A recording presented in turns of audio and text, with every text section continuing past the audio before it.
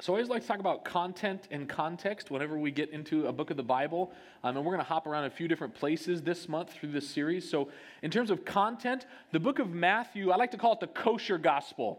And that is, it is written by a Jew for Jews, hoping to teach them that Jesus is the Jewish Messiah. And so Matthew uses and interprets the Old Testament all over the book in order to convince Jews that the Messiah they read about in the Old Testament has come as they would read his words.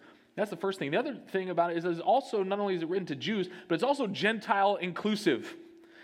From the outline of Jesus' genealogy, Matthew is specifically including and wants his readers to know that the mission of God is not just to Jews, but ultimately to see salvation of all peoples.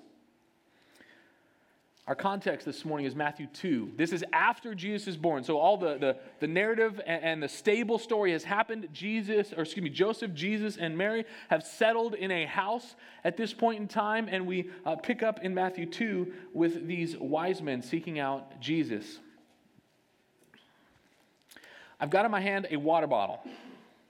Just an ordinary water bottle to you and I, but every year around this time, this becomes an instrument of terror in my house. How many of you have family coming to visit in and around Christmas time, right? Whether you're going to go or they're going to travel to your house or you're going to go travel for them. Well, I've got an aunt. Her name's Julie. I've known her my whole life. These are the jokes. You got to keep up, okay? Well, my aunt has this premise. I was her first nephew. And so she had this premise that she wanted to teach me what it meant to be athletic. And her premise is that anyone who considers themselves an athlete should be able to catch anything thrown near them or at them at any given time. So whenever my Aunt Julie comes to visit, I am on high alert for things just to be thrown in my direction, whether they be remote controls, water bottles, small children. It doesn't matter. I've got to be ready to react to what's going on around me at all given times. This, by the way, is not up for testing today. Okay, I don't want you guys, anybody try it. I bring that up because that's what we're going to do today. I'm going to ask you to react to what's going on around you. I'm going to ask you to consider Matthew chapter 2, verses 1 through 12, the news of Jesus' birth. And I want you to consider the reaction of those in the story that hear the news that the King of the Jews has been born. And then I want you to begin to ask yourself, what is my reaction to this news? And I don't think it's quite unfair for me to ask that for you to give an immediate reaction this morning, because we live in that culture and context today, don't we? We live in a culture and context, especially with the advent of social media, where we are instantly able to react to anything going on around us. I mean, that big timeline thing that you open inside your social media app, what's that called? It's called your news feed, and you are instantly able to like and comment around the things that are going on around the world. Whether it's big, traumatic, and dramatic news stories, or just what your best friend had for dessert that she thought she should share with you, you are able to like and comment and react to the news that's going on in real time. Well, that's all I'm going to ask you today as we open up the Word together. I'm going to ask you to react to the news that Jesus has been born. I'm going to ask you to react to this idea, this concept, this reality that 2,000 years ago, the eternal God entered the womb of a virgin where his human body grew for 9 months, where his mother gave birth to the Son of God who took on flesh and blood of humanity. This news demands a response and a reaction from us to examine your heart and soul to this news of Jesus. Would you do that while I preach and open the Word for us? Our responses will be the focus of our time today. Your main idea is this: what's your reaction to the news of Jesus' birth? What's your reaction to the news of Jesus' birth? And so as we make our way through this passage, we're going to be examining the different responses. Matthew chapter 2, verses 1. Now after Jesus was born in Bethlehem of Judea in the days of Herod the king, behold, wise men from the east came to Jerusalem. How many wise men were there? We don't know. Most of us want to say 3 because a couple of things. One, the influence of Christmas carols and also tradition. We also have pictured here in Matthew 2, 3 gifts that the wise men are going to bring. But we must always drive back into the Scripture for the reality of our theology, not just culture and context. So we don't know how many wise men there are. Most likely these are not kings, like the Christmas carol goes. These are most likely advisors to kings because they study the stars, and so they would be advisors who would study astronomy and then bring information and prophecy and promises back to the kings that they most likely served. We know that they've got an air of royalty around them because of the gifts that they're going to bring, which we'll talk about more in a minute. But just as we're paying attention, we don't know how many wise men. It could have been a whole caravan looking for Jesus, especially to stir up the city like it does. Verse 1 again. Now after Jesus was born in Bethlehem of Judea, in the days of Herod the king, behold, wise men from the east came to Jerusalem, saying, Where is he who has been born King of the Jews? For we saw his star when it rose, and we have come to worship him. These wise men have brought gifts to bring to worship Jesus. These were intelligent, wealthy, wise men, and the stars had significance for them. And so God announces the birth of Jesus with a heavenly astrological event.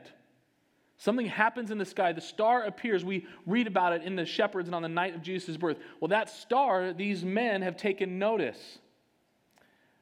These star surveyors have seen God's star in the sky and have taken notice and have ascertained that the King of the Jews was to be born at the presence and announcement of the star. Here's what I want you to take note. God used the stars to bring those who study the stars to himself. God descended to the level of the Magi, or the wise men, to reach them, much the same way Christ descended into human form to reach us. Our God is a missionary God. He speaks in the language of the people that he is trying to reach. That's what missionaries do. They study and learn the context of the people that they are trying to reach. They learn the language and the culture and the traditions of the people around them. And just as God did that for the Magi, just as Christ did that so that he might come and rescue us, so we are, as Christians living today, called to be missionaries who learn the culture, language, tribes, and traditions of the people around us in order that we might reach them with the good news of Jesus. Did you know that you're a missionary? And if you weren't sure, now you are. God has called you to be someone who studies and understands the people around you that you might bring the good news of Jesus to them. We must not just celebrate Christmas in our living rooms and our sanctuaries, but we must take the hope and the message of the King of the Jews' birth out of this room. God has called you to be a missionary. He's called you to a place and a people. Wherever that may be, you're called to learn their language and love them and serve them and share Jesus with them. For some of you, this might be the context of your own living room. Like there's people in your house who don't know Jesus. And God's called you as a missionary to your own house and to start in your living room. For others of you, it's your workplace. For others of you, it's your recreation. Wherever it is, God has called you as a missionary to reach people with the message of the birth of Jesus in the same way he reached the wise men with the message of the birth of Jesus. These men remind us that our God seeks sinners. These men are not Jews. They're foreigners. They're Gentiles. And yet God announces the birth of Jesus, the hope of salvation, to them. The Christian faith is not a faith for good people.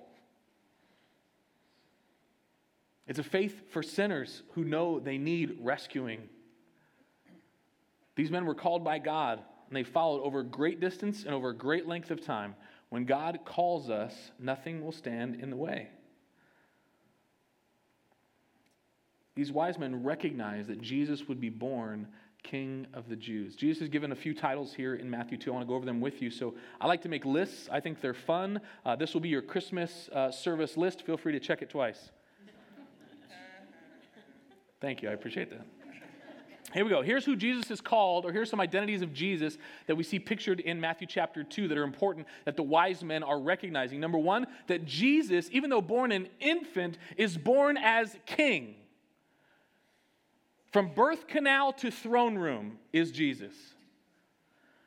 The prophet Jeremiah in the Old Testament will say this, "Behold, the days are coming, declares the Lord, when I will raise up for David a righteous branch, and he shall reign as king and deal wisely and shall execute justice and righteousness in the land." This is Jesus, the true king who would deal wisely and execute justice and righteousness among the people. Jesus is born as ruler. Psalm 2 gives us this promise about Jesus' kingship.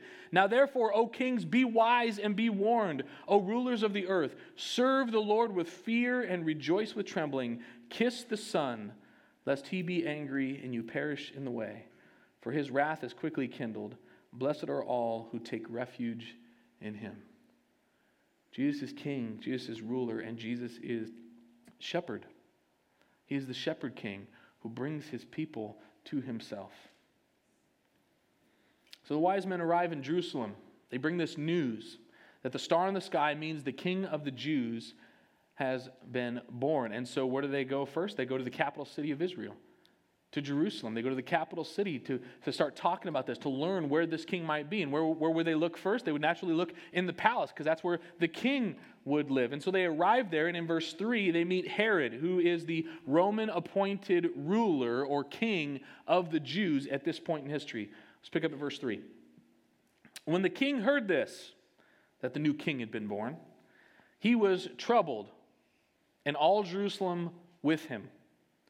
And assembling all the chief priests and scribes of the people, he inquired of them where the Christ was to be born. The irony of verse 3 is thick. We've got the current king ruling and reigning over the Jews. We've got these non-Jewish men who travel great distance and great time to come and deliver the news to the people who are supposed to be waiting expectantly for the birth of the Savior. Hey, by the way, the birth of the Savior has happened. The extraordinary news and announcement of the birth of the Savior is something that the Jews were supposed to live with expectantly every single day of their life. And yet it is these foreign wise men who come and inform the king and the people. The king is troubled. The people are troubled as they hear this news that another king has been born. And so Herod gathers all the chief priests and all the scribes. These are the people who know their Bibles.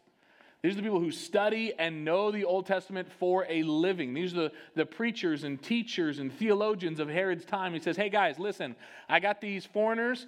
They've come and they've told me that the Messiah's been born. This feels bad. What can you tell me? How can you save me from losing face? Verse 5. They told him, in Bethlehem of Judea, for so it is written by the prophet, and you, O Bethlehem, in the land of Judah, are by no means least among the rulers of Judah, for from you shall come a ruler who will shepherd my people. This is a promise about the birth of the Savior hundreds of years before Jesus is actually born. And so they deliver this prophetic promise to Herod. Herod's going to deliver it back to the wise men that the king would not be born in Jerusalem, the capital city, but be born in Bethlehem. Verse 7, then Herod summoned the wise men secretly and ascertained from them what time the star had appeared. And he sent them to Bethlehem, saying, go and search diligently for the child, and when you have found him, bring me word that I too may come and worship him.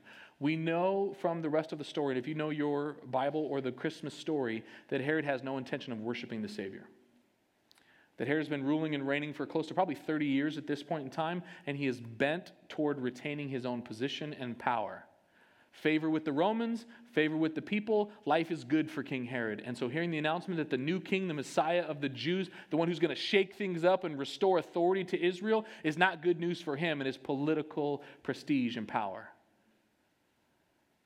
And so he secretly calls the wise men back, tells them the story, and then says, hey, as soon as you find this out, let me know so I can come and worship the Savior as well. What we know is that Herod is actually, he's ascertained the timing, so he knows when the star appeared, so he knows when the child was born, and now he knows the location. All he needs to know is the physical house. So he sends the wise men back to be his secret agents to find this information out, because we know from later on in the story, Herod is planning to massacre all male children born 2 years of age and under in this region. Herod's reaction to the news of the birth of the Savior is anger, frustration, and hate. His heart is actually hardened by the news that the Savior's been born. The people of Jerusalem, their reaction, anxiety. They're troubled by this news. Because the birth of the Savior means their everyday lifestyle is going to be disrupted and dismayed. And so the news that the new king has been born causes them troubling. It's troublesome in their soul. What about those priests and the scribes? These are the guys who've been waiting, right? These are the guys who've been preaching about the hope of the coming Savior to restore the preeminence of Israel across the world, to show that what it meant to be a people governed by God. Surely the scribes and the priests, the pastors of their day, they'd get excited and journey with their wise men too, right? Nope, we don't get a peep about them. I'll call it apathy.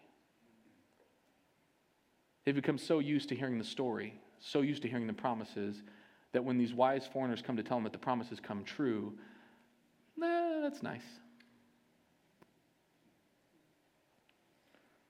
Church, for those of us sitting in this room in the month of December, we face a real reality. It's the danger of our religion replacing our relationship. Because that's what happened to the chief priests and the scribes. Herod just grew angry. At least he was honest. He was selfish and wanted to keep his own power and prestige, and Jesus threatened that, and so he wanted to eliminate that threat. The people were troubled. They didn't know what was going to happen. They just knew Jesus was going to disrupt the status quo. But the priests and the scribes, apathetic. Their religion had replaced their relationship. It is entirely possible for us to hear the news of Jesus' birth year after year, in sermon after sermon, decorating our living room year after year, putting our lights on our house year after year, reading the story over and over, and simply just grow apathetic and miss the good news of Jesus' birth. Like the scribes and the Pharisees, all too often it can be those who know the faith the most in their minds, know at least in their hearts. They know the Bible, they know the people, they know the places, they know the traditions, and yet there's no repentance, no humility, no mercy.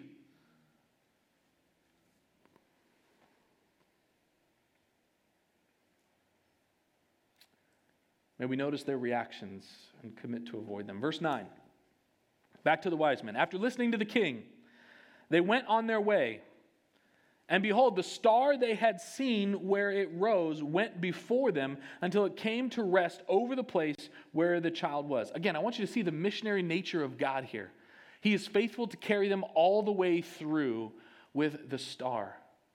It not only announces the birth of Christ, but it serves as a missionary guide all the way to the location of where Christ is born. God was faithful to bring them all the way home. God will be faithful to bring you all the way home too. Verse 10, when they saw the star, they rejoiced exceedingly with great joy. Again, these are Gentile people who have not grown up with the promises of the Savior, but as they see God communicate to them, they begin to worship and rejoice with great joy. They rejoice exceedingly with great joy. They rejoice exceedingly with great joy. They rejoice exceedingly with great joy. They rejoice exceedingly with great joy. Very good. They worship God and rejoice in their soul at the news and at finding that who was promised. Verse 11, and going into the house, they saw the child with Mary, his mother, and they fell down and worshiped him. Church, this is the only true, authentic, right, correct response to the news of Jesus, is to fall down, submit yourself, and worship him. Consider it, once again, these men come from royal backgrounds.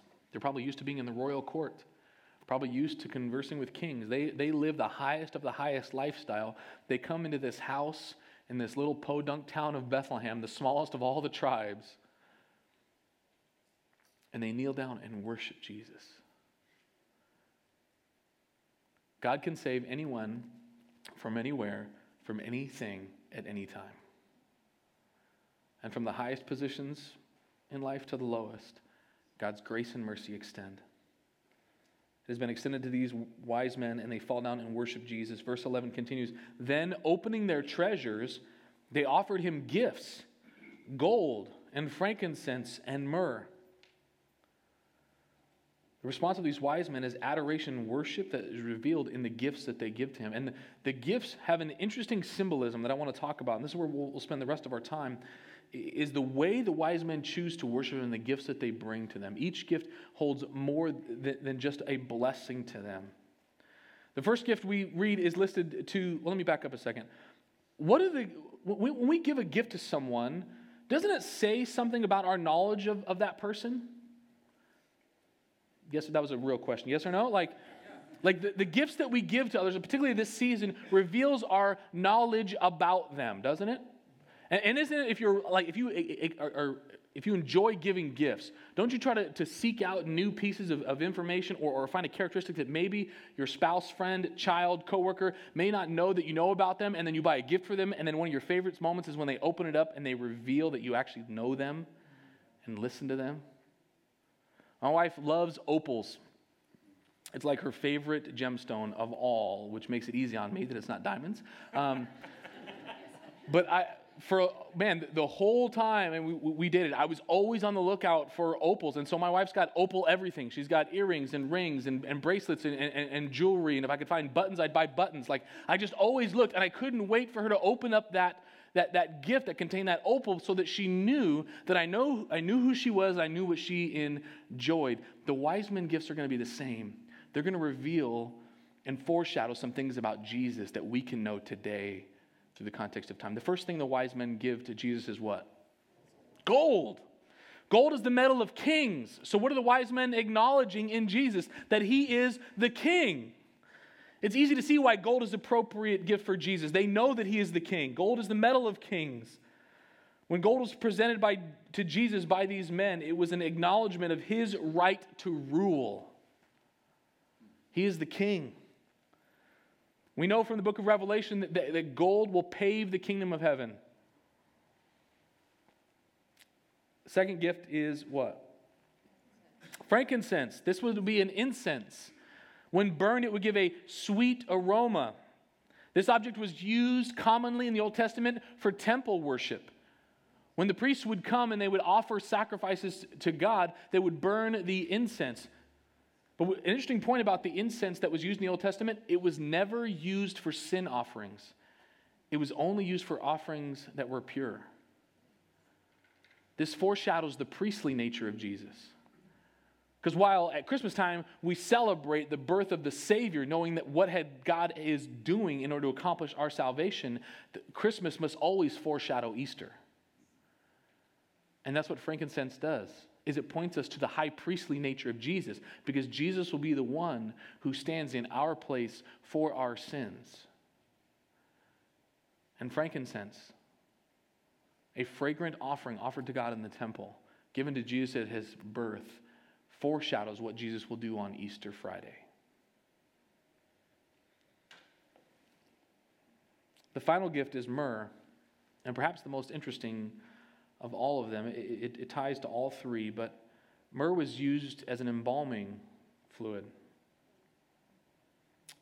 It was offered to Jesus as a narcotic when he was on the cross to lessen the pain. And what an interesting item to be present at the birth of a child. And so it too reminds us that even at the beautiful blessing and promise of the birth of Jesus, Jesus' purpose was to be born in order to die. This is the last and most significant of the gifts. If the gold spoke of his kingship and the incense spoke of his perfect life and priestly nature, the myrrh speaks of his death.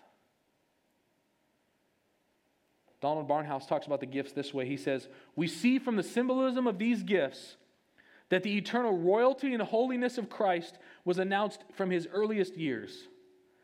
He had come forth from heaven to perform the work of redemption, and he was prepared in every way to do the Father's will so that he might fulfill every demand and obligation of the law.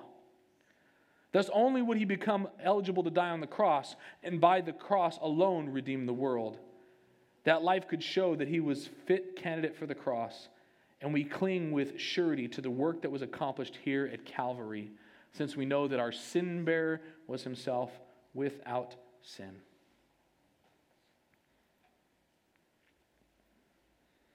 So we end where I started. What is your reaction to this news?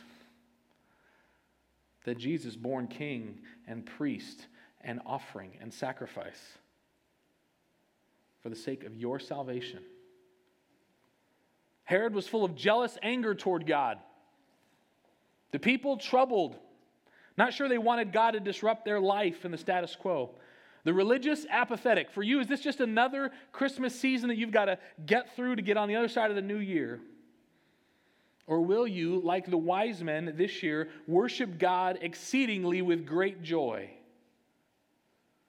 So I ask you some questions. How have you prepared to worship Jesus this Christmas season? What have you prepared to bring to Jesus as the wise men brought their own gifts? What gifts do you bring to Jesus, committing to Him? Or will you simply be troubled by the news of Jesus again this year? See, in order to become a Christian today and react to the news appropriately that Jesus, the Savior, was born, there are two things you must believe and one thing you must do. First, you must believe God's word when it says that you need a Savior, that you cannot help yourself spiritually, that you are a sinner and are among the imperfect misfits that Jesus came to rescue. The second thing you must believe is that Jesus is able to do what you cannot do, that He is who the Scriptures say He is, that though you cannot save yourself, He can save you, that He is who He said He was, that He came to open our eyes, that He came to turn darkness to light and from the power of Satan to the power of God, that we may receive the forgiveness of our sins and be at a place among those who are sanctified by faith. Those two things you must believe, and this one thing you must do, you must commit yourself to Him. The Bible speaks of this in different ways, but in each case it's clear that it involves an act of our will. It says that we're to believe in Jesus, which means that we place ourselves in His hands. Paul said the Gentiles needed to prove their repentance by their deeds. How do you know if you're a Christian or not? We know we are Christians when our lives are changed. We begin to live lives that worship Jesus. I invite you this Christmas to allow the news of the birth of the Savior to move you to worship exceedingly with great joy. Let me pray for you. Father God, thank you for this morning. Thank you for the gift of the wise men, God. Thank you for what they teach us about your missionary nature. Thank you that they teach us that you will reach us wherever we are, by whatever means necessary. And so, God, I pray for those in this room that you might be seeking to reach today. And humbly I ask that you might use the sermon that I have preached to reach them, to use the hospitality and generosity of this church to reach them, to use the warmth of the fellowship of those around them to reach them. God, to use the testimony of this church in the city of Cerritos to reach others. We pray, God, that this would not be another December that we simply go through the motions of the Christmas story, but that we afresh and anew would be amazed by the story of Jesus, just as those wise men were. Seeking Jesus is just as important as hoping in Him. Give us the strength to do so, God, whether this is our first Christmas or millionth. We love you, Father. We thank you for this time and ask that you would help us to respond in worship through Christ. Amen.